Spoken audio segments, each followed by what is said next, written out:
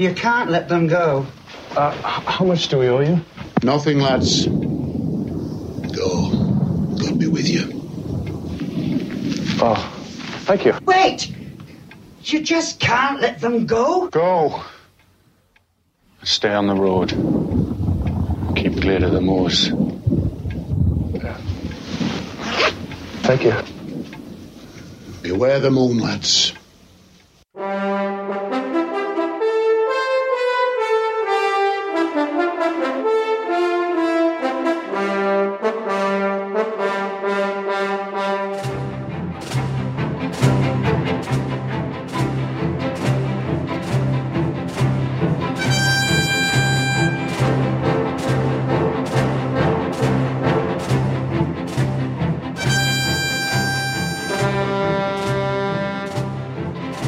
All right, folks, welcome to the Man Cave Movie Review, the podcast that reviews the good, the bad, and the ugly of movies for men. This is episode 192, and today we're going to be talking about The American Werewolf in London. This great and fantastic film stars David Naughton, Griffin Dunne, and the gorgeous Jenny Agutter. I am your host, Steve Michaels, and joining me is my very good and dear friend, Mark. Don't call me Warren Zevon Slover. Obscure, I know. Gentlemen, stay on the podcast. Keep clear of the pruno. Yeah, it's probably a good call. And also joining us are the good and dear friend Ken. I don't need a full moon to become a wolf. Roni. I feel a bad moon arising. Nice. And also joining us is our other very good and dear friend, the Reverend Deuteronomy Skaggs. Well, this is rather obscure, but anybody that knows the actor in the movie, all I got to say is, I'm a Pepper too. Oh, God. Yes, you are. Dr. Pepper. David Naughton. Let's see. Well, our other good and dear friend and co-founder of the show, Jeff, I get mistaken for a werewolf all the time. We, even without a full moon, Muncie is who knows where he's at. He just said it's not a good night, which I did actually go out and check. Is it a full moon tonight? I don't know. No, it was a full moon about a week ago. Was it? Okay, so maybe he's behind schedule.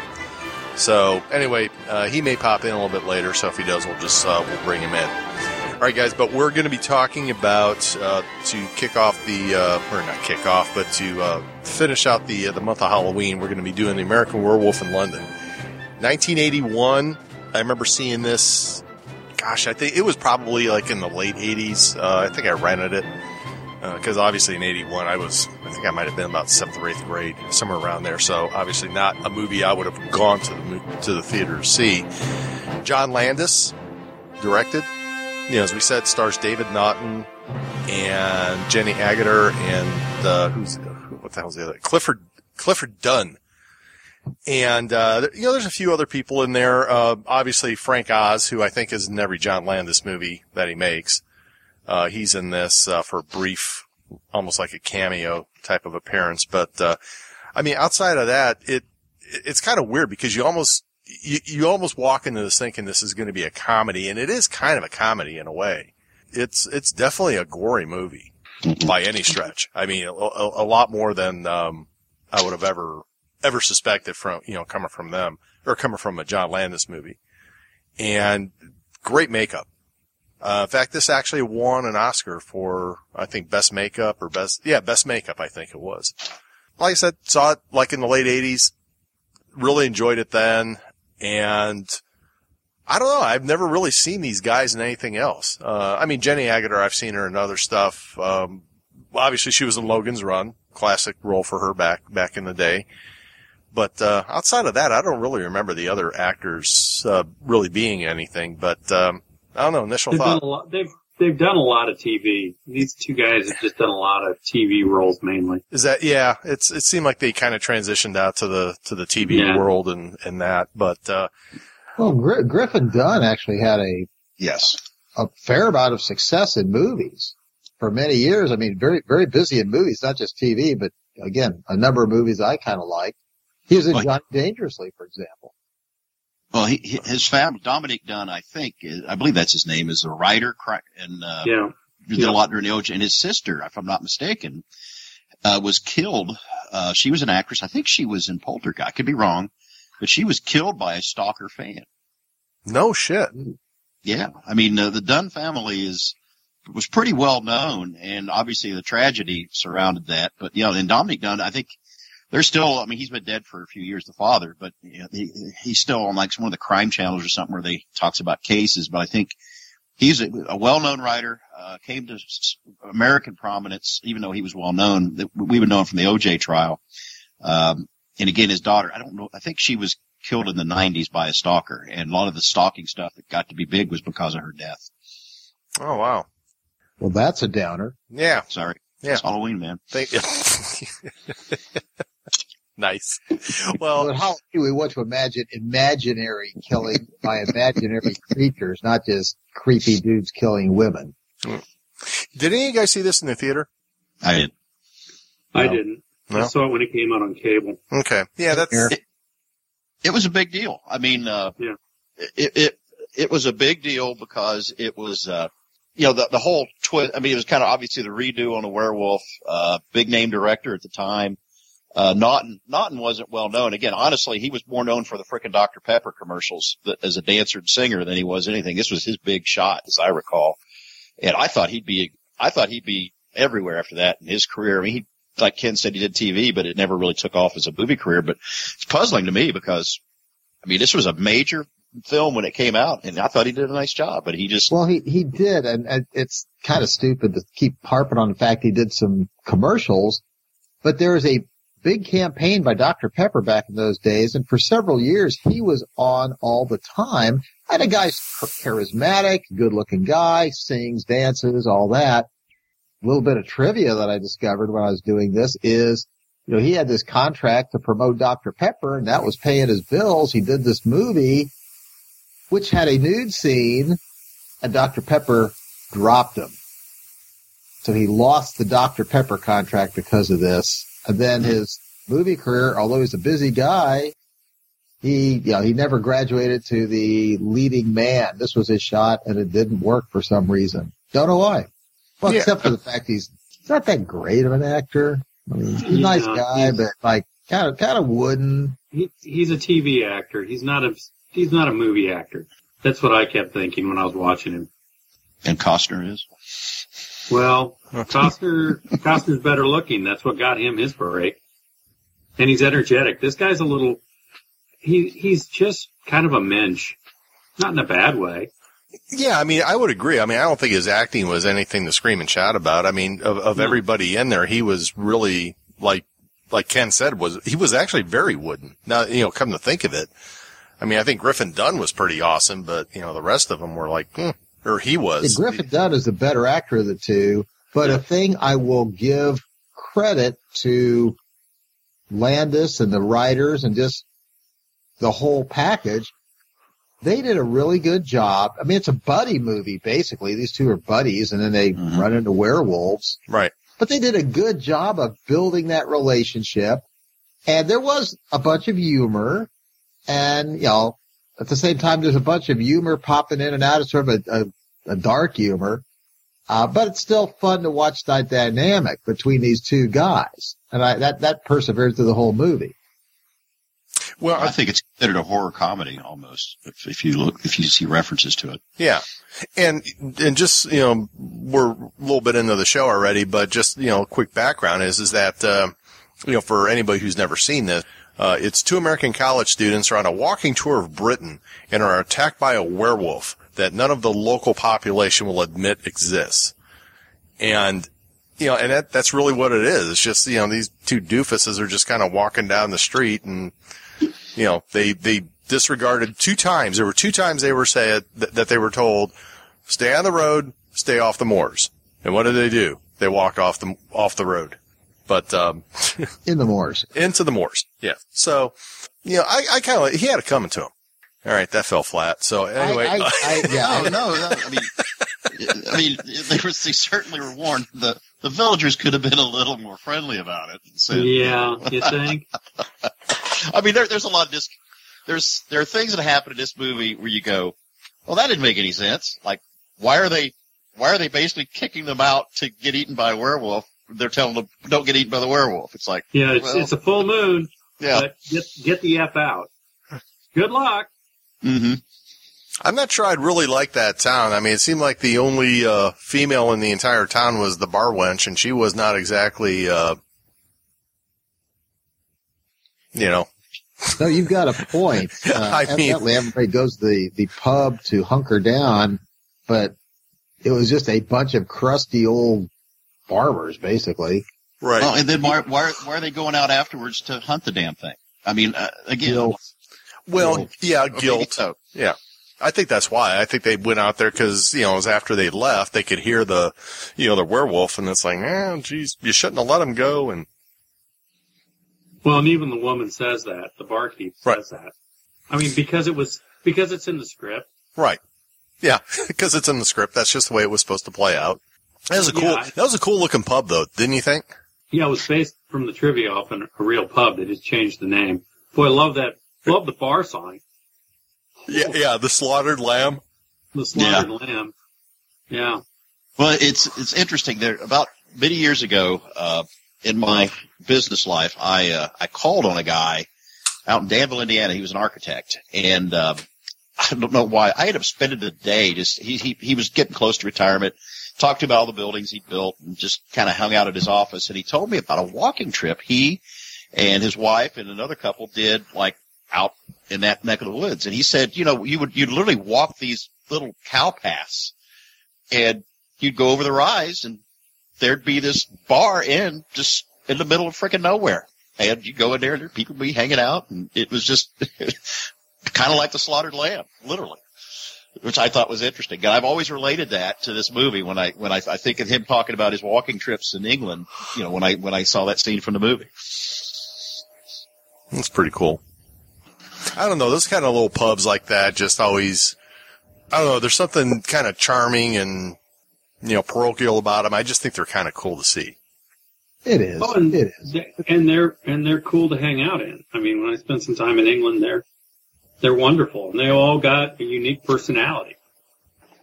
And usually the locals, unlike the locals at that pub, they're very friendly, and they love to talk to Yanks.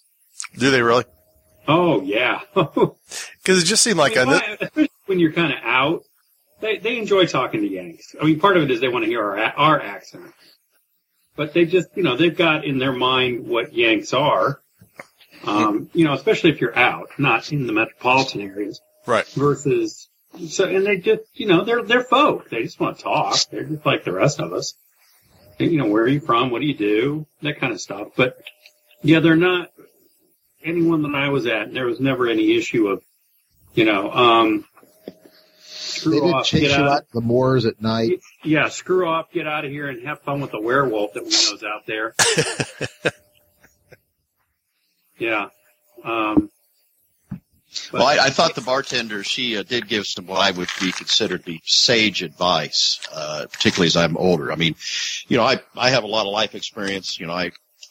I been around a little bit, and unfortunately, as I get older, I recognize that she's dead on when she says, if it's something hot you want, you can have tea. At this point. I like that. There we go. Do you have tea? If you want something hot, you can have tea. Do you have any tea? No, but I'll make some. There's just not the best line. menu. Yeah. Yeah, there's not much to eat there. No. So, Not yeah, even. I think, talking about the movie, I think what I liked about it is it's kind of a different take on the werewolf flick. The whole, how do you become a werewolf? And then, you never see in werewolf movies, you just see people getting ripped to shreds. Not in this movie. Your buddy comes back and says, well, thanks, you just created a whole bunch of walkers, essentially. We can't die. So that makes you think in this movie, okay, the other guy was running around as a werewolf. So he probably had about 30 or 40 people chasing after him saying, would you just die? Yeah. The previous werewolf. But I thought it was an interesting, it's kind of a horror movie, but it's kind of not. It's kind of a comedy, but it's kind of not. It's kind of a romantic movie, but it's kind of not. It's it's a different take on the genre. You don't have to have, I love the bit, don't I have to be killed with a silver bullet? And his buddy just kind of, in his moldering state, glares at him. And that's, and it's a different kind of horror movie. And don't get me wrong, I think it's the scenes where the werewolf appears are well done, and they're kind of Hitchcockian in the sense of close-ups and then lots of blood. But not a Saw type gore fest. But I thought it was, it's not a great movie, but it's an interesting kind of niche werewolf movie and a different take on the werewolf movie. And the thing that I think, just really, it is a buddy flick. That's the other thing you mentioned, Brian. I think it's a good buddy flick that way. And the best part of that buddy flick is one of your buddies is dead. You killed him, and he's kind of saying, look, no offense, but here's how we solve this. And every time he sees his buddy, he continues to molder further into decomposition. At the porno theater, he basically was just black in terms of at that point. Yeah. And, and the other thing that is just amazing about this movie, even to date, is the makeup effects. Well, I think one of the big deal. I mean, when this movie came out, it was a big deal, and I think in part it was modern makeup because this was really before there weren't really special. In fact, there weren't special effects in this movie per se. Well, I mean, other than some of the like his hand growing, but right. it was where modern makeup met the horror flick on a big basis, and even though it wasn't a gore fest, it was certainly gorier than any werewolf movie you'd seen up to that point. And so the special the makeup and stuff allowed for that. What was interesting to me, for example, I don't know if you remember the scene where the guy's on the escalator and it very briefly shows him kind of in the shot getting ready to go up the escalator. Now, a movie today, it would show him bounding up the escalator like the Hulk or something and tearing a guy to shreds. Well, they didn't have that, they probably couldn't afford that level of special effects at that time because they had it, but it was uber expensive. So I thought they used a lot of the great past horror movies in the sense that a lot of it is anticipation and you don't see it, but you did see more here than you saw in the past. But they combined all that with what at the time was cutting edge makeup and really made what I would call the first 21st century horror movie. I really believe that about this. I mean, this movie was innovative in that sense. It introduced kind of the modern ethos, what movie making had become in the 80s and would become into the classic horror flick. Obviously put the very different twist where you had an American in England, which was kind of a nice twist or an interesting twist. So yeah, I mean, this movie actually set some standards or at least broke some old standards, at the time. So I think it's kind of important for that. Well, it was definitely a development from the classic, Lon Chaney and other Wolfman movies of the 30s and 40s. And, I mean, not that you need to be making lots of Wolfman movies, but there was a long dry spell for the Wolfman, films. And it's something that, the people of Landis's generation grew up on those. And this was his tribute to them. But it was certainly I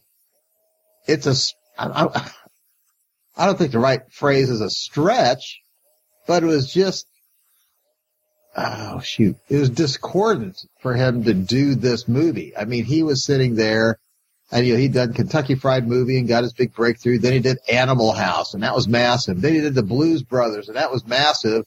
So the whole, film going public knew what John Landis movies were like.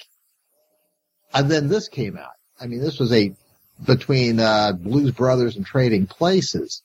So everybody thought, he's a wacky comedy guy. And this was just something he wanted to do. I mean, he liked it, he wrote it, he thought of it, and he wanted to do a werewolf movie. But it certainly didn't fit in with what the rest of the people were expecting from John Landis. And there's a little bit of a pushback there because If I remember correctly, you guys were mentioning it did very well when it came out. It was, a lot of good positive buzz, but it also had a little bit of negativity from people who felt like they had been, lured into one kind of movie and shown another. A little bit of the same effect we discussed back when we were talking about Event Horizon. Remember, Mark, when you and I were talking about how, we thought we were going in for one movie, and all of a sudden I was like, what the hell? That's not what I signed up and bought a ticket for. Right. And I think that's the same here. I think people thought, a wacky comedy about werewolves. No, not. There's comedy there, but it's not a wacky movie. Yeah, and it's not a horror movie either. Well, Ken, you mentioned that nobody had done a werewolf movie in a long time, and Landis probably had grown up seeing the old Lon Chaney stuff, and you're right, like Hammer kind of sustained the horror stuff, at least in England, through the 60s and 70s, but Hammer a lot of their stuff was frankly, Dracula related. I think they did one werewolf movie with Oliver Reed in it when he was young, but that was it. Nobody had done a werewolf movie that I can recall. Hell, you're looking back into the Michael Landon days. I was a teenage werewolf sort of stuff. Nobody like 20 years. Yeah. No, I liked it. One interesting character. You see the guy that was playing chess, the big guy in the bar? Yeah, Brian Glover? I think? Brian Glover, who had been a wrestler in his life, and he'd been in a lot of movies over his life, but an interesting guy. And then obviously you mentioned Jenny Agutter, which, by the way, if any of you saw The Avengers, she was in that. Yep. Recently. So, she was in The Eagle Has Landed. Yep. Which we reviewed. Oh, that's right. She was. Yeah. Oh my gosh. I think she is an unbelievably attractive woman.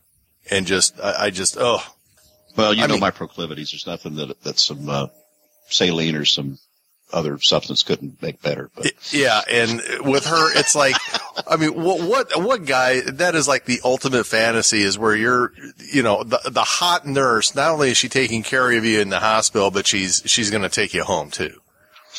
And, I'm just going to say, okay, what is it? Was it like that back then where, when he woke up from his, after the werewolf attack and everything, it's like, he's like, well, how long have I been here? Oh, about 2 weeks. You were in a coma. Oh, okay. And then he was there for like another 2 weeks. It's like, unless you're like in intensive care. Well, it's the National Health Service. That's what I was kind of wondering. It's like, price is no object.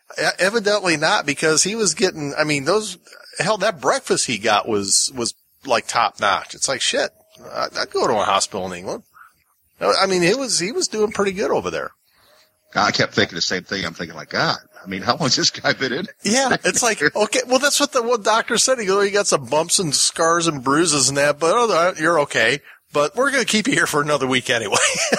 Yeah, and his parents never. And the other thing is, well, you can tell his parents hate his guts because your son has been mauled by a crazed psychopath, is what we told you, and his friend is dead.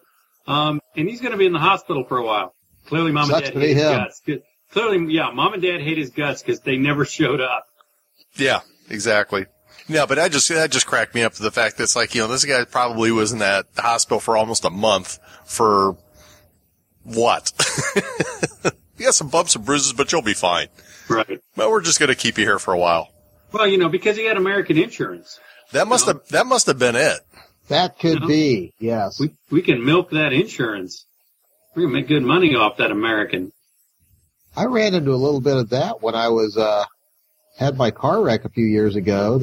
The doctor actually told me, like, well, if you were like just some dude, with lousy insurance, I would have chucked you out of here, months ago. But you got good insurance, so we'll just keep checking on you every couple of weeks just to make sure. Like, okay, I'll do that. Yeah. Same thing. But I will point out, sort of touched on it, is this has a pretty big cast, but most of it are just British character actors. They're all good guys. We got some guys that were like in some like Lock, Stock, and Two Smoking Barrels or Snatch, Pirates of the Caribbean. A lot of these guys did a lot of other stuff, but, the focus here is on, David Naughton, Jenny Agutter, Griffin Dunn, and to a lesser degree, there's a British actor named John Woodvine who plays Dr. Hirsch. Mm-hmm. And Dr. Hirsch is trying to get to the bottom of what exactly is going on here, and he's kind of figuring it out, but not quite. I liked his character. I like the part where he's on the phone and what does he make the comment? He goes, I survived Rommel. I could survive a night out with such and such.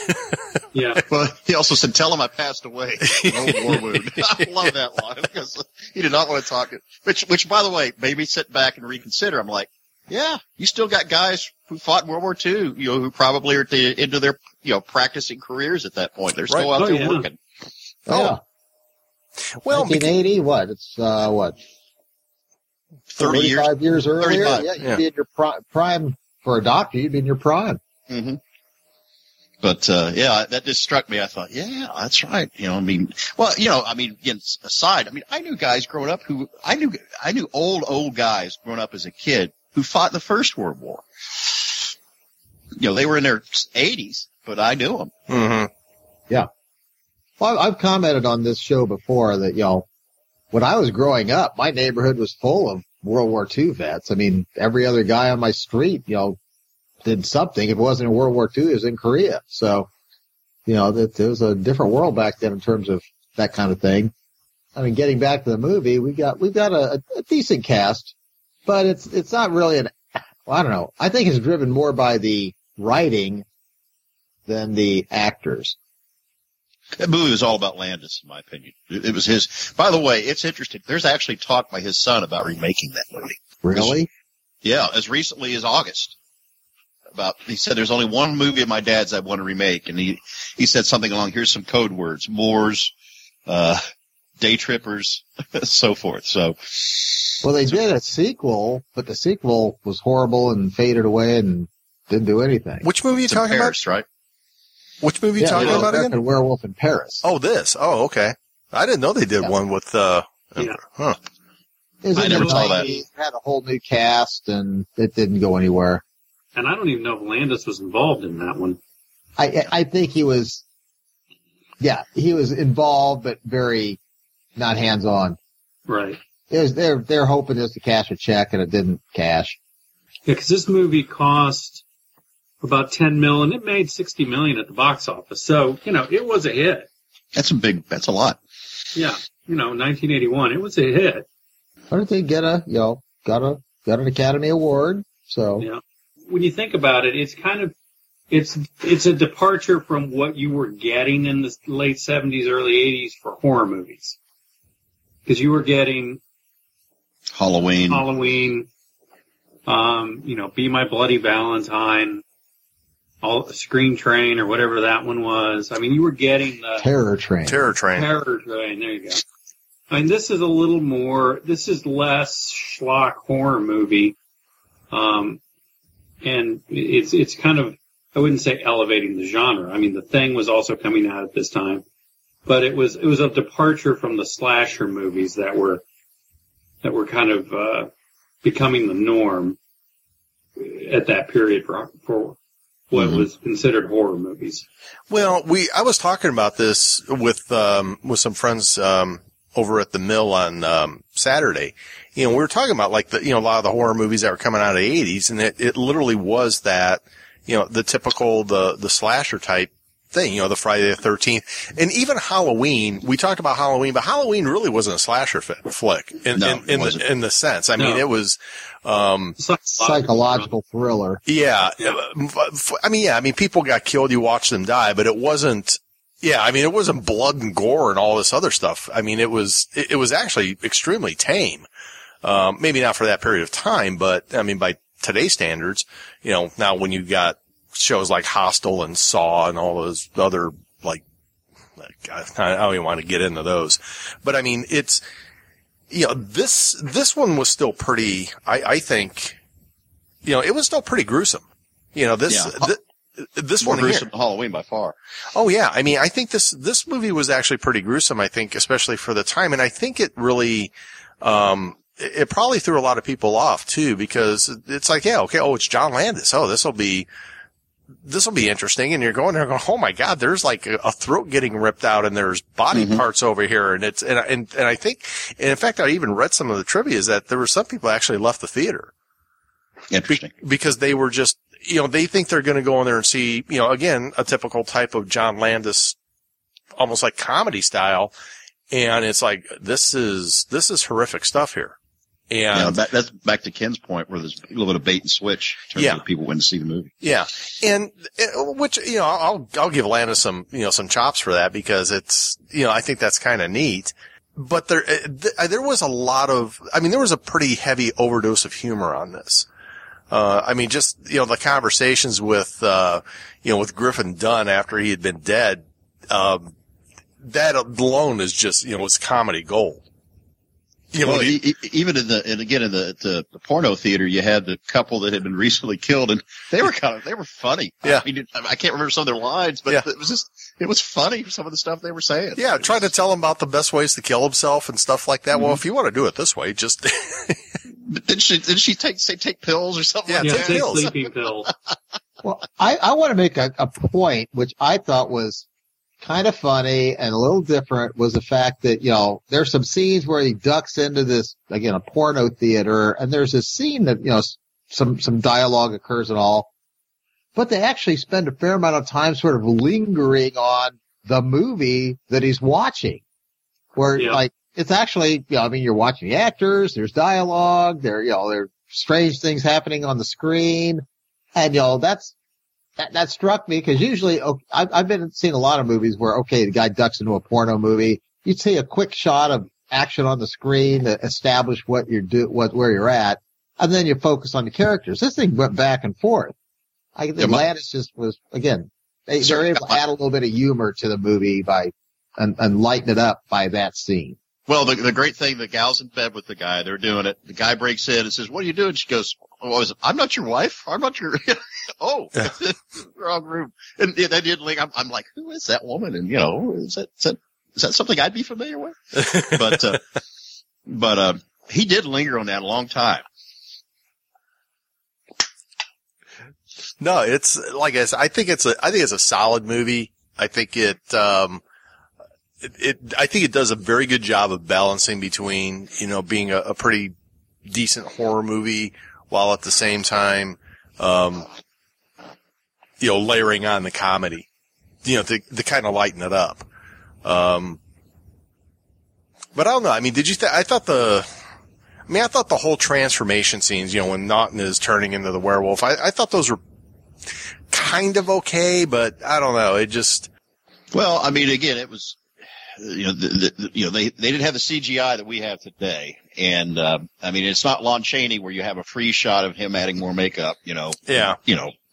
So, they really did. I'm assuming they had some kind of mechanical device that represented the hand stretching out. So again, no special effects. That everything you saw in that movie was either mechanical or it was actual makeup. And for that reason, again, kudos to them because it was pretty cutting edge. You mentioned like Halloween a couple of years before. Halloween, just a guy running around with a mask. By the way, good movie. I actually think Halloween is a great movie. I could tell you the story of how I saw it, which is kind of an interesting story, and then the afterwards. But when I went and see Halloween, I didn't expect anything like that. But to, I think Steve or Ken's remarks, it's also like psychological in that movie. This movie, you're seeing stuff. You're seeing stuff you've never seen before. Right. Yeah, especially to that level. Like I said, when they showed him, when they show the werewolf tearing people apart, he's ripping them a new one. Yes. Yeah. Those scenes but they're graphic, but they're not what people would today consider graphic. Because they're just become, I think, inured to it because of things like Saw and whatnot. Mm-hmm. But I think the thing that just is amazing, those effects are, but the transformation effects when he transforms the first time, that, you think about it, that's a practical effect, and that is really well done. Mm-hmm. Yeah. That whole transformation is just, to even watching it, and I hadn't seen the movie since I watched it on cable many, many years ago. I was impressed. Was that Henston or Stan Winston or who did that? I didn't pay attention. No, it was, Was it Rick Baker? I think it was a guy named Rick Baker. No, he's big. He's big name. Yeah. Yeah, Rick Baker.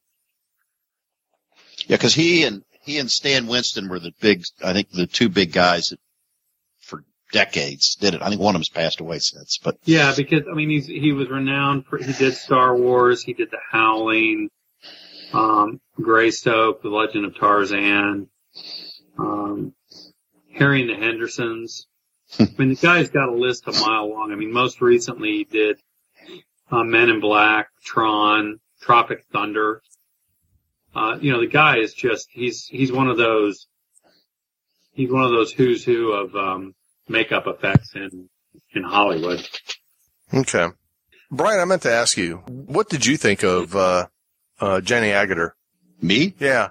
I always kind of wonder what you thought, because I know that's, you being the big 70s schlock movie fan. Well, like I said, that she's a pretty lady, but everything can be improved. And really, what you're saying, Steve, is very Mila-esque. Yeah, I think there's. I mean, I wouldn't say she needs a little more Raquel Welch. You think so? Of course, everybody does. But having said that, I mean, she was and is very active, very successful. But back then, in the 70s, early 80s, she was sought out for many, many roles. Yeah. She was everybody's pretty Brit, it seemed like. Yeah. Yes. I mean, she's been in a ton of movies. Mm-hmm. I mean, a ton.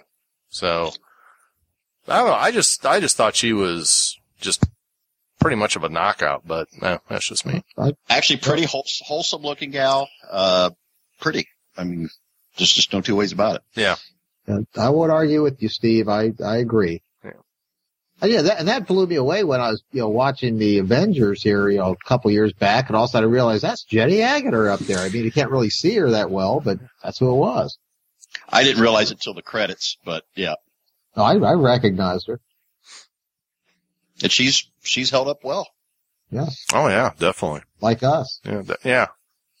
Absolutely. Guys, I'm going to do just a few bits of trivia on this one, because there's quite a bit, but I pulled out a few things to just to kind of chat about. But we talked about the makeup, and according to this is the first film to earn the Academy Award for Best Makeup, and that category was created in 1981. So. So Star Wars didn't get it back in the day. Because it didn't exist. No, there was effects. That's the special effects. This was for makeup. Okay. Yeah. Makeup. Yeah. Studio execs hoped that John Landis would cast Dan Aykroyd in the role of David and John Belushi as Jack, but Landis refused because he wanted to use new faces. And Griffin Dunn said that in 2007, his biggest fear was that his mother, who was very ill at the time, would not be able to handle seeing a film where her son appeared as a mutilated corpse. So that was a good move, not having Aykroyd and yes, and Belushi. Yeah. Yes. Would not have worked.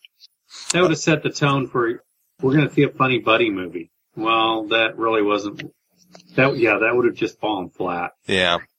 It would have been a completely different movie. Right. I just remember Belushi in Continental Divide, where he was trying to play kind of a serious comedy, and it just didn't.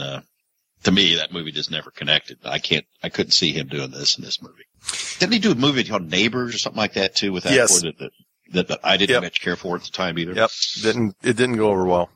So. Well, that not to go on a conversation much about John Belushi, but his career with Blues Brothers, Animal House, he had some successes, but he had a fair number of misses that fell pretty flat.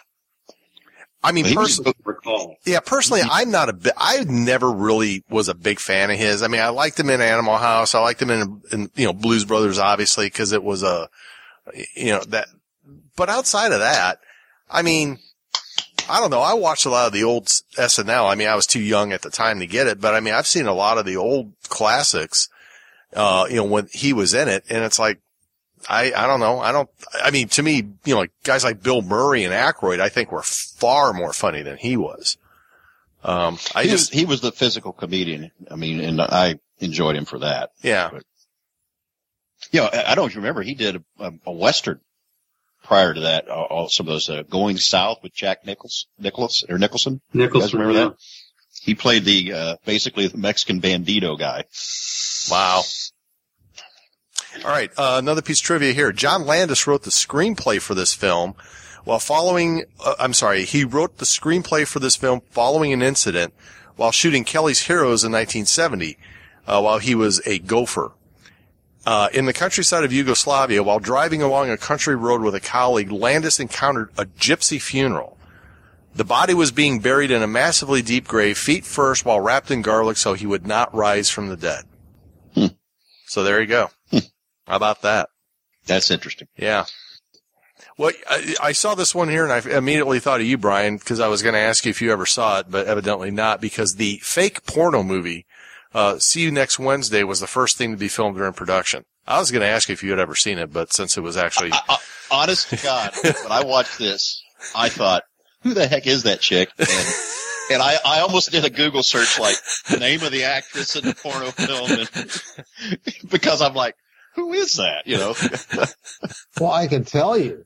I was looking at the cast, and I was going, okay, I see, okay, that actor, that character, yeah, I recognize that. And then if you look on Wikipedia, there's a woman named Lindsay Drew as Brenda Bristols.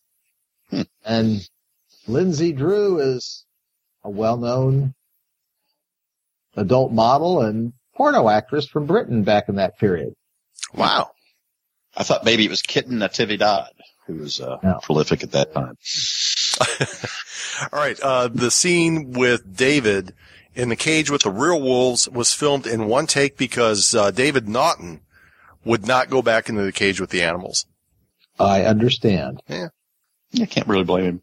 Let's see. I thought the hero, literally, one of the heroic characters was the doctor. Because he was really trying to figure this thing out. He was typically in an old Hammer film, he would have been the lead because he would have figured out what was going on. He'd probably die if he's in a Hammer movie, but he would have been, what's the guy, the vampire hunter character, Van Helsing. Yeah, he was kind of closest to a Van Helsing type guy where he was trying to figure out what was going on and all that. But, they only took it so far. I did think it was funny when the, police lieutenant got his head taken off because I'm like, he kind of deserved that. Yeah, he was kind of a douche. Mm-hmm. Nobody really cared for him much. Included in the 1001 movies you must see before you die. Not sure I'm going to buy that part, but 1001 movies. That's never saw that. Is that a book? I guess. Well, again, this was I don't know. There's no other way to say it. This was an important horror movie when it came out. It was unlike anything that had ever been done up to that time. It was a redo of again, nobody had been doing werewolf movies that anybody was watching at that time. And if I'm not mistaken, not long after that movie came out, I think, well, maybe a few years later, but Fox, when they became a network, had a werewolf series that came on that had Chuck Connors in it and some other, played Scarzini was his name, by the way. But it ran for 2 or 3 seasons and it had a very kind of similar feel to it, as this did. I don't remember much about it, but I want to say that series came out in the mid 80s. Again, that was like literally one of the first shows Fox had when Fox had a network. And it was Chuck Connors' last thing he ever did. He died not long after that. But it was there was no question that TV series was influenced by this movie, in my mind. Interesting. And just so you know, there's a director cameo, and this particular little piece here obviously will, make off our checklist, number 1, that anyone go through a window. John Landis appears briefly at the end of the film. He is the bearded man who gets hit by a car and thrown through the plate glass window in Piccadilly Circus. Oh, wow. So there you go. I missed that. Yeah. No, I remember seeing that. I thought it was pretty funny as hell. It's like, I should have been laughing at some of these things. It was a massacre at the end. Oh my gosh. It was like, yeah, that was pure pandemonium and chaos is what was going on over there, but. In Piccadilly Square. Yeah. All right, gentlemen, I think it's about that time where we, discuss what we are imbibing with tonight. Mark, you want to go first?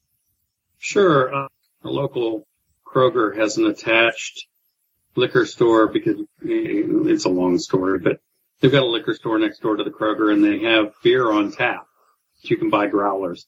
Oh, and nice. They were carrying Founders, Mosaic Promise, which is a nice, hoppy, malty. It's just a nice, clean, kind of a golden beer. Just, it's not a lager. It's not a pale ale. It's just kind of a blend of the two. Just a real crisp, beer that they have available. They're kind of wrapping it up as they start to go into their porters. But, if you can find it, it's kind of a different take on mixing up malt and pale ale. So Mosaic by Founders, anything I think pretty much Founders puts out is always considered good quality. Oh, without a doubt. Founders is one of the best breweries around there. So, yep. Let's see, Reverend. Well, I'm tempering, given the incident last week with my neighbor Win Duffy and all. So, I'm not drinking anything tonight. I'm drinking Diet Coke. Did you stagger into Winnebago? Yes. Unfortunately, I've had some good road trips with him over the years. You couldn't imagine. Uh-huh. Actually, you probably could. Did you upset Johnny or whatever his sidekick is? Yes, and obviously he died loyally on behalf of Win later, a few years ago, as you might recall. But yeah, killed Mary Steenburgen. Yes, he did. Just in case you people are wondering what the hell these guys are babbling about, these are Justified references to the Justified TV show, an excellent show. Yeah. But Win Duffy was my hero because, I think he got the episode. You think, oh, this is just some stooge. He's gonna come to a bad end, and in the he persevered. Yep. He was best line I ever heard about him was from the other Marshall, the sniper. Oh, look, here comes the douche-mobile. That's a great series. There's just no two ways about it. Yeah, if you haven't seen it, folks, it's streaming on Netflix. Yeah. I think all 6 seasons. Or if not Netflix, Amazon, and it's a great series with Timothy Oliphant. It is some of the best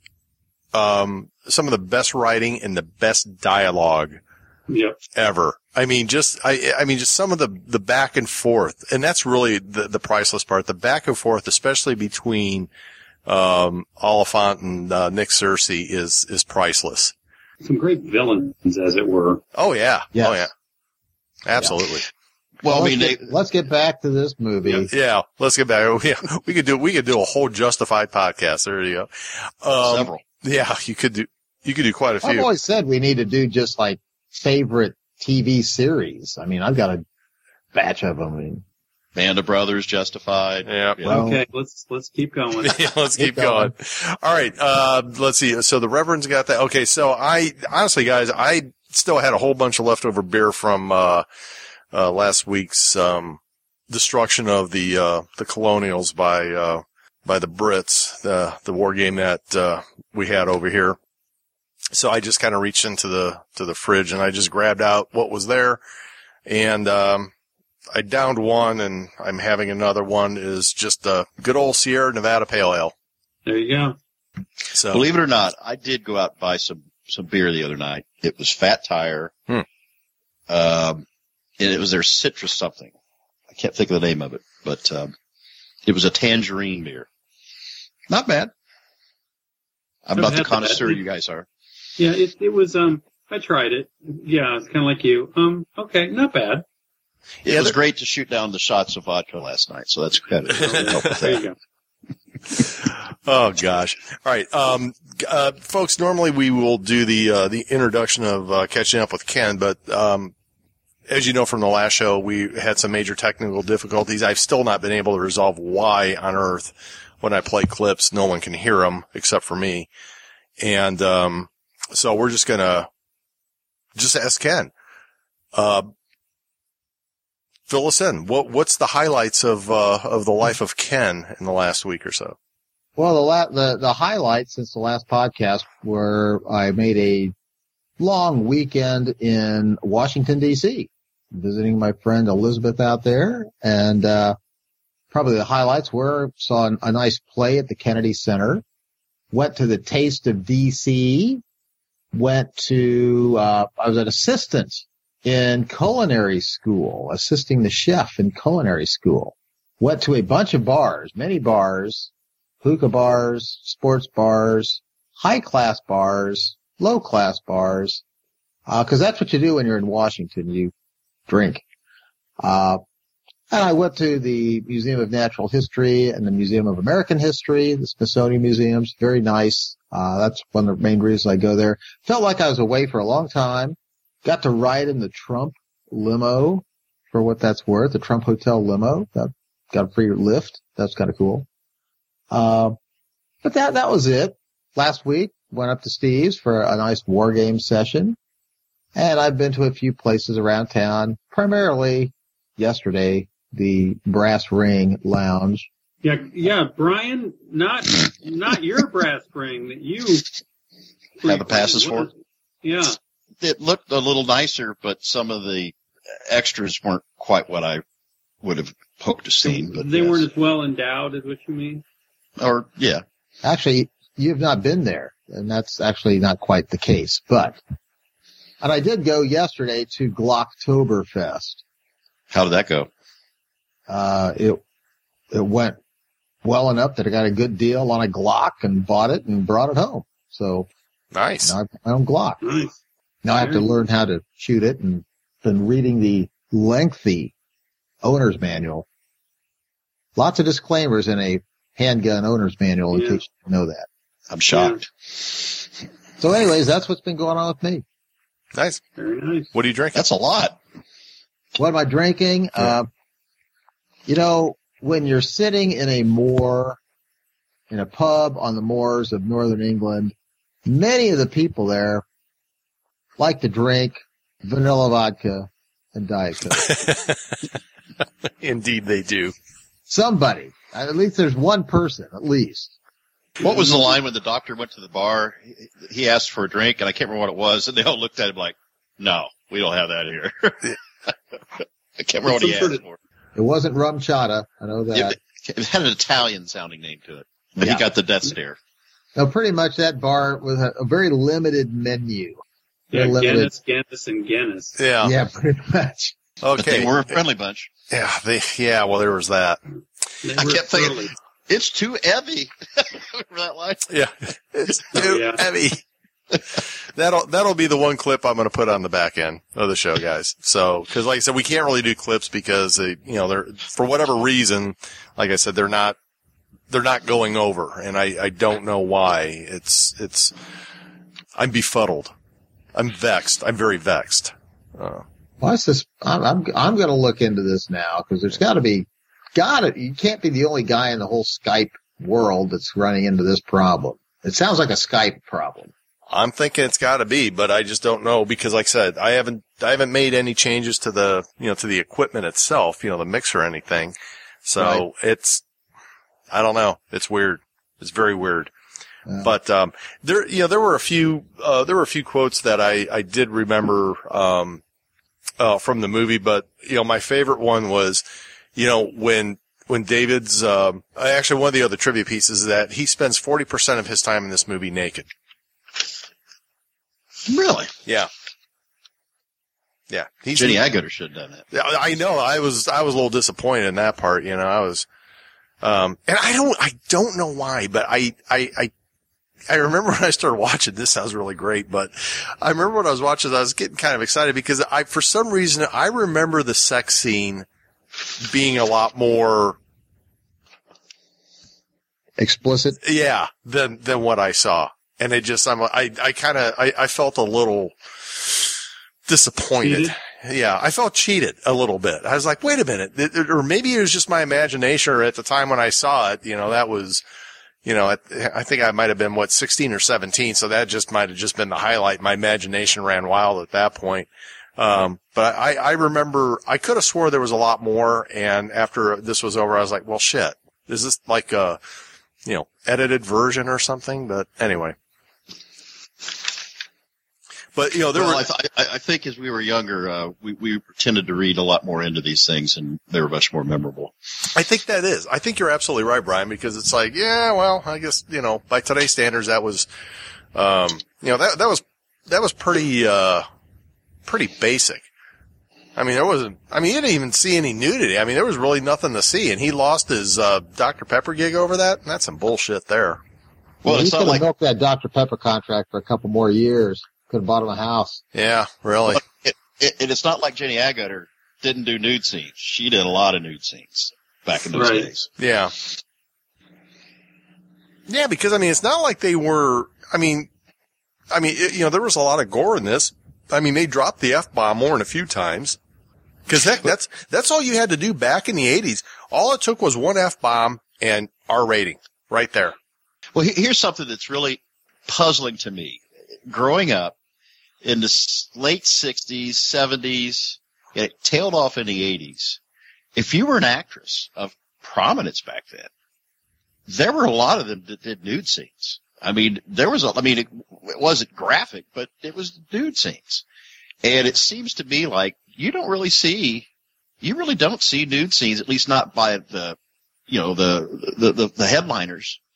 And it was always the women back. The guys never did. That's just the way it always was. It is. But I've often wondered that. It seemed like it almost seemed like a thing. You know, well, you got to do a nude scene. I mean, if you're, and that changed. I think there's less nudity in movies now than there was then. And again, maybe it's just my memory that I just absolutely bored down and looked at every nude scene I could see back then. But I don't think that's the case. I really do think it was much more expected. Yeah, you're probably right. But I mean, I don't know. I guess that's the thing. I have to go back and look, but I think it was just pretty much more, you know, booby shots and that. I mean, I'm trying to remember. I mean, you really didn't have, even back then, really explicit sex scenes. I mean, some of the stuff you see nowadays, I mean, it's like, you know, some of the sex scenes in today's movies, I mean, it's borderline soft porn. I mean, it's, God, I still remember. I'm not sure big screen. Yeah, I mean, I still remember when I first started watching the Rome miniseries. I'm like, holy crap! Is there? Yeah, that show had a bunch. Yeah, I mean, it's kind of like, holy crap! How did that not get an R rating? But whatever. I mean, you had. I think Charlotte Rampling did nude scenes back in the 70s. Yep. I mean, you had a ton of them. Yeah. And you're not going to get. Top-end female actress doing a nude scene today. You're just not. I mean, and back then, it was just very common. Again, was it protracted and graphic? No. It was just, it was a, shot from the waist up sort of thing. But it was still, it was topless. I mean, yeah. You don't see that by the higher-end actresses today. And again, for all the kidding, I don't care. I mean, I'm fine with not seeing it, but it was a lot more prevalent. Yeah. So back then, in the 70s and 80s, it was new. I mean, the film code had kept that away until the late 60s. You just couldn't do it. And then late 60s, the old film code died away. And many people at all levels of the entertainment industry were into this. It's new, it's exciting, let's break down these barriers.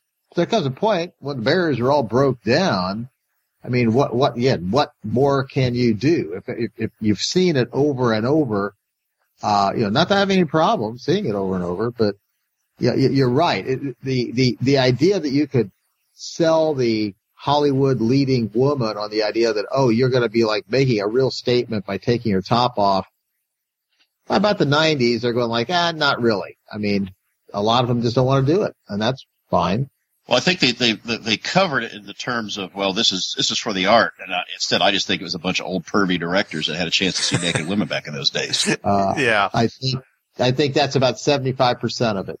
Well, and it's kind of interesting too, speaking of that part of it, but I don't know how many times I've read stuff about how, the girl in this particular, or the actress in that particular sex scene, that wasn't her. It was a body double, because they won't do it.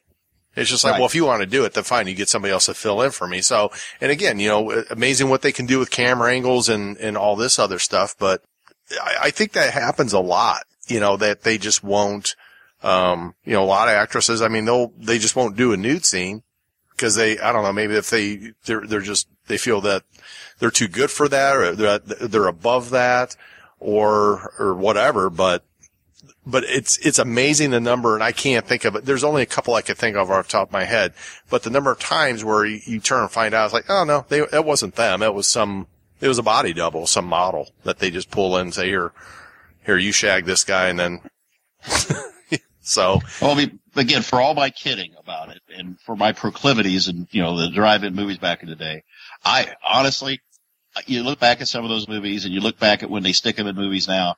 I mean, I love Game of Thrones. I would like Game of Thrones without a single nude scene in it. I mean, I don't think it really adds anything. If I'm an actress, I'm like, don't give me that bullshit. Excuse my French. You just want me to be naked. It's not adding anything to this show. Right. Got a point. I agree.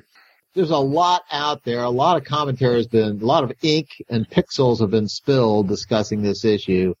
But you're right. A well-written, well-done movie doesn't need to have nudity. But nudity is quick and dirty and has it's quick payoff. It's quick payoff, yes. I agree.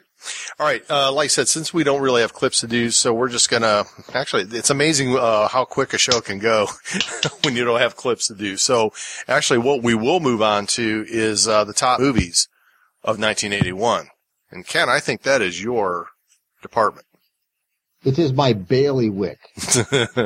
And, actually, 1981 was a good year for man cave movies. A number of non-man cave movies, but the ones I'm going to mention, you'll all agree are pretty awesome. At number 10, Time Bandits. Oh, we did that one. Ralph Richardson. Yeah. Nope. John Connery. A great movie. We did it. At number 9, one of the non-man cave movies of 1981, The Four Seasons. Alan Alda, Carol Burnett. It's a touching romance. Mm-hmm. I think we mentioned this movie a few weeks ago, and I think I'll say the same thing that I say now is that the cat, I mean, it's good. Apparently it's a good movie. It's a Neil Simon play, I think, but it's a TV movie cast, if you will. Yes. Burnett, Alda. No big headliners there that you would normally see. No. Nothing wrong with it, but yeah. At number 8, a Bond movie. A Roger Moore Bond movie, being that time period, For Your Eyes Only. This one of my, I like that one. That's a pretty good Roger Moore one. What was that one? That was a one where the Brits lost their, it was some, I'm trying to remember what the hell the frickin' thing was. Spy ship. It's a spy ship and it sank and it had some type of some kind of computer that basically had all the codes to all their, nuclear missile boats. And then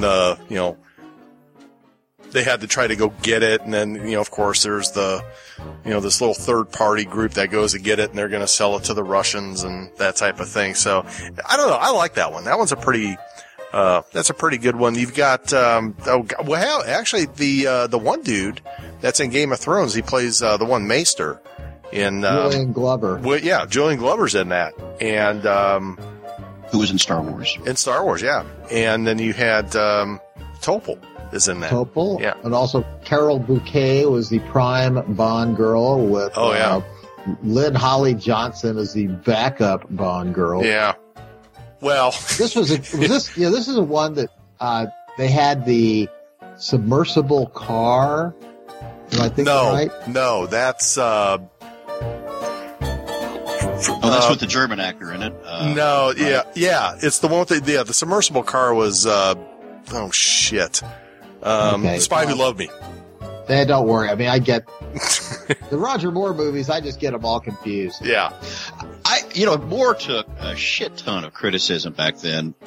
And obviously he's just a guy trying to get a paycheck, so you can't pick on the guy for being too old to do Bond. But I always liked the Moore movies. I mean, I just did. I mean, I always thought he took unfair criticism for it. Again, kind of like Michael Caine. He's just a guy out there he's a working actor. He's just trying to get a check. Don't pick on that guy. Well, it wasn't the shows. It was just bad. They were writing bad scripts for him. That's what it was. So right. Music was always great. Roger Moore did some good Bond movies, but they were putting out lots of schlock there in the. Right. 70s and 80s. Yep. At number 7, a good drama, Chariots of Fire. Love that movie. But bear in mind, I was a runner in college when that movie was out. Yeah. But it's a hell of a movie. Yeah, and it's also got a strong religious overtone. Yes, it does. Ian Charleston played, I can't make the character's name, but what's amazing to me is it's essentially a true story. Yeah. That's what's amazing about it. Not a man cave movie per se, but beautifully shot. If you haven't seen it, I would say to people, it's probably worth Won the Oscar. It won the Oscar. So it's worth catching. And it also had a great composer do the music in Van Gelis. Mm-hmm. Great soundtrack. I mean, yep. I honestly, I would actually call it a man cave movie. I really would. But, I mean, it's, no blood and guts. But if you remember how many deformed guys there were from because it was post-World War I and it had all these Brits that were all beat up. The manhood of Britain, basically, half of it got wiped out. Not half of it, but a ton of it got wiped out. Yeah. Well, speaking of movies based on true events, the next movie was based on a real phenomenon. That movie was The Cannonball Run. Mm-hmm. It was a real event. Yeah. It was a real event. I'm sure Brian saw it. It was in Stock Car Magazine, man. Of course I read about it. At number 5, a man cave movie because we did it. Stripes. Oh, we did that one. Yep. Was that Warren Oates' last movie? He had a heart attack not long after that, I thought. I think it was. At number 4, this movie did well, and out in pop culture, it was always, it was showing up on TV, people talked about it, everybody said, it's awesome, and even back in my youth, I was just going this movie's, I don't get it. But that movie is Arthur. Dudley Moore comedy. Yeah. I like, he's so funny. It's no, he's just doing a bad job of playing a drunk. It's just a giggling British drunk. Didn't Gielgud get nominated for an Oscar? Maybe he won it for that movie. He may have. That was the only thing that redeemed that movie was Gielgud. Yeah. I hate to say it. I bought the Christopher Cross soundtrack or Christopher Cross album. Okay, I did. It was a big thing back then, like I said. But yeah, they could have put Foster Brooks in it and he would have done a better job. That's obscure, but no better drunk than Foster Brooks. If you grew up in the 70s and 80s watching American TV, you knew Foster Brooks. Yeah. I would suggest to anybody who hears that name to go to YouTube and look up Foster Brooks. Yeah. Oh, he had the drunk thing down. At number 3, Superman 2. Margot Kidder, Christopher Reeve. It's the one where General Zod comes to Earth and Superman has to fight the other Kryptonians. Yeah. Connection to Steve's Babylon 5 thing. Remember you said last week or last review that maybe it was Mark, I'm not sure, but the lady in that was the big mass murderer in Babylon 5. Oh, she was Walker. Yes. She's one of the 3 lead bad people in that, along with Zod. Sarah Douglas. Oh, yeah. So, yeah, the Superman series was really big back then, but and I saw Superman, but I didn't see Superman 2. I even as a young man, I was going I'm not a big fan. I wasn't at Steve levels of no superheroes, but even then, it just wasn't a big deal. At number 2, this is kryptonite to the concept of man cave movies. On Golden Pond. Oh. It's my future. Imminent, rather. Okay. And finally, at number 1, you'll all agree it's a man cave movie. It did awesome. It's still around. Raiders of the Lost Ark. Wow. It always amazes me how a well done movie, even you see some movies from the 80s, and they just don't hold up. But that movie, you could watch that movie 40 years from now, and it would hold up. Now, part of it is it's a period piece, you know. And, Yep. But just from every perspective, it holds up. You can watch an old pirate movie from the 30s and 40s, and some of them are good, and some of them are just god awful. But this is a movie that holds up. Well, and every I took my kids to see it. Every generation loves it because it's an adventure. It's just a classic adventure movie. It's not dated. No, because like you said, it is a period piece. That's what makes it so great. No, and it was Spielberg and Lucas, before Lucas decided to go off in tangents that we've commented on before. But this was two guys at their peak, and they knew how to make an entertaining story. Yep. So that's the top 10 movies of 1981. Cool. Nice. Yeah, A good year. Yeah, it was a good year. 81 was a good year. 80s actually, I think overall were pretty good years. So, all right. Well, there you go, folks. That's the top 10 movies of 81. So we are going to move on to the Man Cave Movie Review Checklist. And like I said, don't have the sound effects, but I apologize, but we're just going to do them anyway. So number one, did anyone jump out of a window? And I think I pretty much cleared that one up with the trivia piece. Landis actually did a cameo where he went through a window. Yes. So, perfect. Let's see. 2, was there a Liv Tyler role in this movie? I think Agarter was essential to the movie. Yeah, she had to be in there. Yes. But I think she played it with aplomb, if you will. Yeah, the only other real female character with any real dialogue was the bartender back at the slaughtered lamb or whatever. Right. And she was necessary. Yeah. Well, she had to be there. Well, there was the other nurse. What was it? The doctor told her. He said, "Oh yeah." What was he? What was it? He had a great line for her. It said something the line of, I don't know. Basically, what was her job here, or something to that effect? Yeah. Yeah.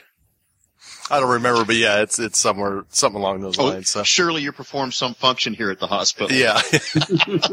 Perfectly British line. Yes.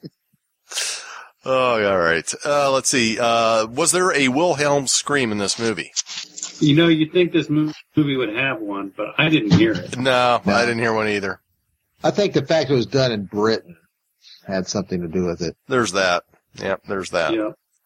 All right, More serious about their craft. Yeah. Is this considered? It's considered a British movie, right? Even though you had an American director and American leads, right? I mean, yeah, most of the technicians and sets and studio was done in Britain. Okay. All right. Let's see. Could the female role be better played by Tawny Katane? I will say no. Not at all. No. Nope. Let's see. Next, was there a montage in any part of this movie? I say no. I didn't see one. No. This movie wasn't that type of, it wasn't built for a montage. Right. No montage. All right. Well, last and certainly not least, was there a Babylon 5 reference in this movie? I didn't dig deep on this, so I don't know. I didn't dig deep, but I didn't find one. Okay. Yeah, I think the closest we could come to is Jenny Agutter starred with forgot his name. Michael in Logan's Run? Yeah, Michael from Logan's Run. And he played Arthur. Yeah, and then he played Arthur. So, yeah, that's as close as, I'd have to do the 7 degrees of, Jenny Agutter to get there, but anyway, that's about as close as I can get. Yep. So, all right. Well, there you go. That's it with the checklist. Let's move on to the review of this great and fantastic film. Who wants to take this one? Ken? What do you think? Well, you've been volunteered. Yeah.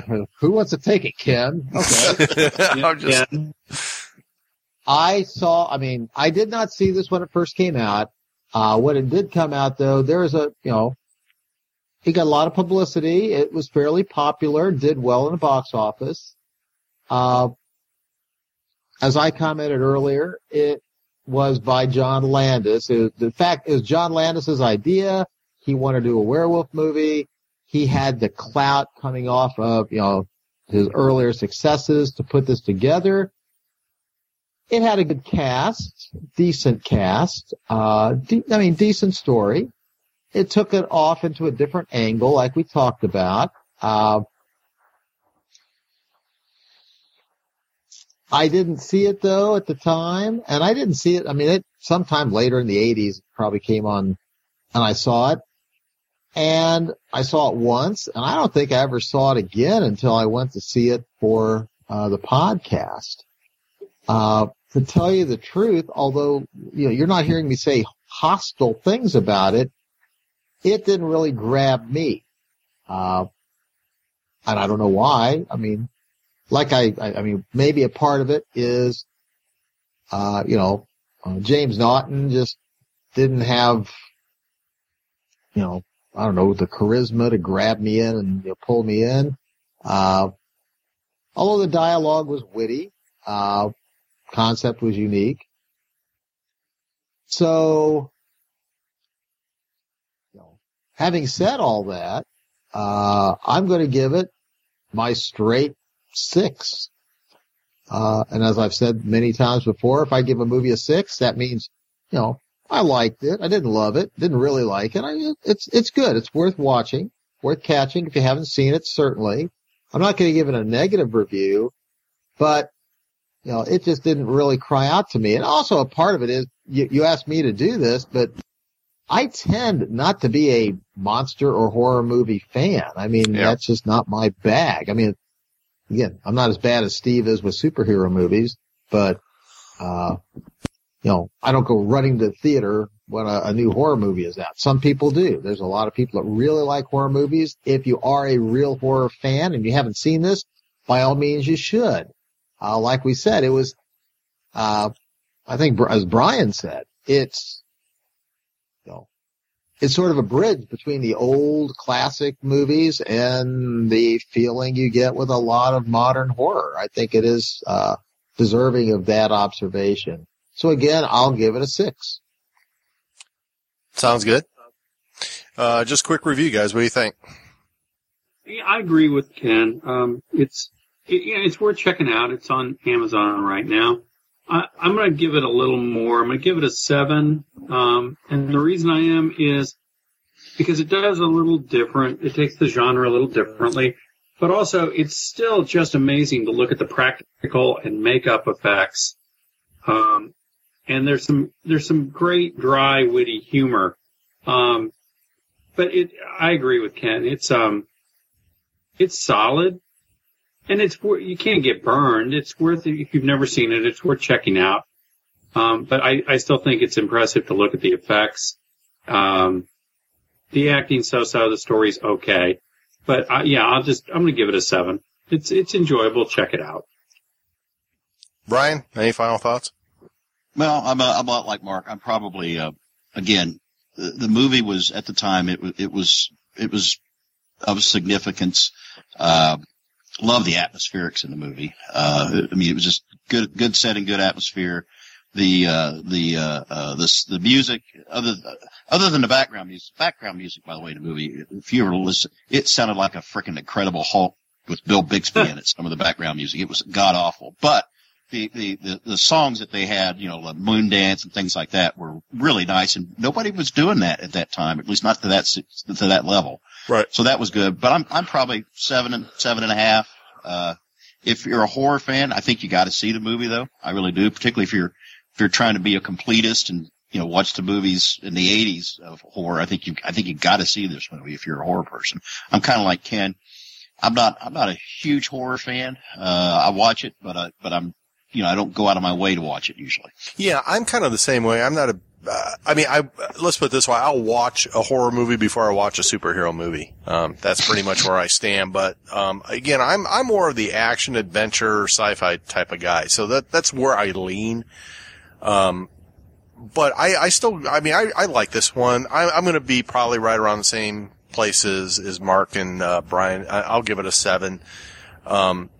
It's fun. It's an enjoyable movie. If you've never seen it, it is definitely worth a watch. It is probably, a little bit more of a classic. It definitely had a little bit more of, I think, obviously groundbreaking in terms of the makeup. The makeup effects in this were just something incredible, to see. Particularly David. Or not David, but, the guy who played his buddy, Clifford Dunn. The makeup that they did on him was just spot on. But outside of that, I'll give it a 7. It's, definitely worth watch. It is streaming on Amazon, I believe. So yes, Amazon streaming. So if you have Amazon Prime, you can go out there and get it for free. So anyway, all right. Well, good review, guys. I like that one. Well, I'll make a comment that, for people who like horror and some of these movies don't get watched, a movie I will mention, and I believe it's the, Horror of Dracula, which was 58 with Lee. And over the years, that has become considered to be perhaps the best Dracula movie ever done. So I want to throw that out there for folks who want to see cause again, back when Hammer was just cranking this stuff out, everybody kind of didn't pay attention. But in retrospect, that movie has by a lot of the critics, they think that's a great movie. So I'm throwing this out Halloween. If anybody can watch the Horror of Dracula, maybe it shows up on TCM this month or something. I don't know, but check that out. It's a great movie with the great Christopher Lee and Peter Cushing in it. So just a comment. Oh yeah, that's, what, is that the one? Okay. Yeah, I know that one. Yeah, because Cushing plays Van Helsing. I haven't seen that like forever, but yeah, that definitely is a good one. There's a lot of Terrence Fisher who did it. Again, he's a director now that after years later, people were like, hey, this guy was really pretty good director. Mm-hmm. A lot of religious overtones in his movies and it's not Dracula, the story. Nobody really has done that perfectly, but it hits all the right notes. And it really, again, from everything I've read and it's been a long time since I've seen it. I would say that if you're going to see a Dracula movie, go see that one and then watch some other stuff, but it's a heck of a movie. Cool. All right. Good Lord. All right. Well, there you go, folks. That's it with the Man Cave Movie Review, episode 192, where we talked about An American Werewolf in London. So check us out on our website at mancavemoviereview.com. Look for us on Facebook. Give us a like. Share us with your friends. You can follow us on Twitter and also look for us on iTunes and Stitcher, and you can listen to the show there. So there we are, guys. We're at 192, 8 episodes away from Zardoz and counting. So until next show. Well, some of us are counting. Some of us are counting. All right. So until next show, I'm your host, Steve Michaels, signing off with my very good and dear friend, Ken. I don't need a full moon to become a wolf. Roni. I had a witty line and I forgot it.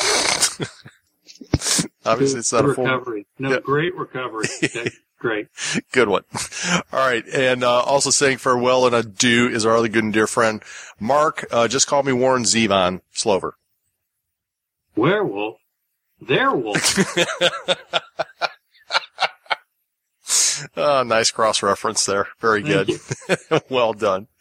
And also saying goodbye, and until next time, our very good and dear friend, the Reverend Deuteronomy Skaggs.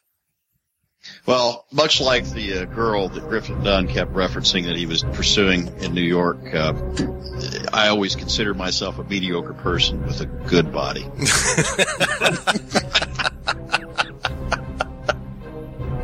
Well played. Now, thank God you weren't a good person with a mediocre body, right? Well, you got it. Ryan, you're not a mediocre person. You're a very mediocre person. You're not even above average. But I got the body. Yeah. Oh, yeah. Oh, good Lord. Well, my dad used to have a phrase, son, I'm built for speed. Not for comfort. Oh, good Lord. All right. Well, that's it. That's where we will be signing off with episode 192. Hope you enjoyed the show. Until next time, ciao.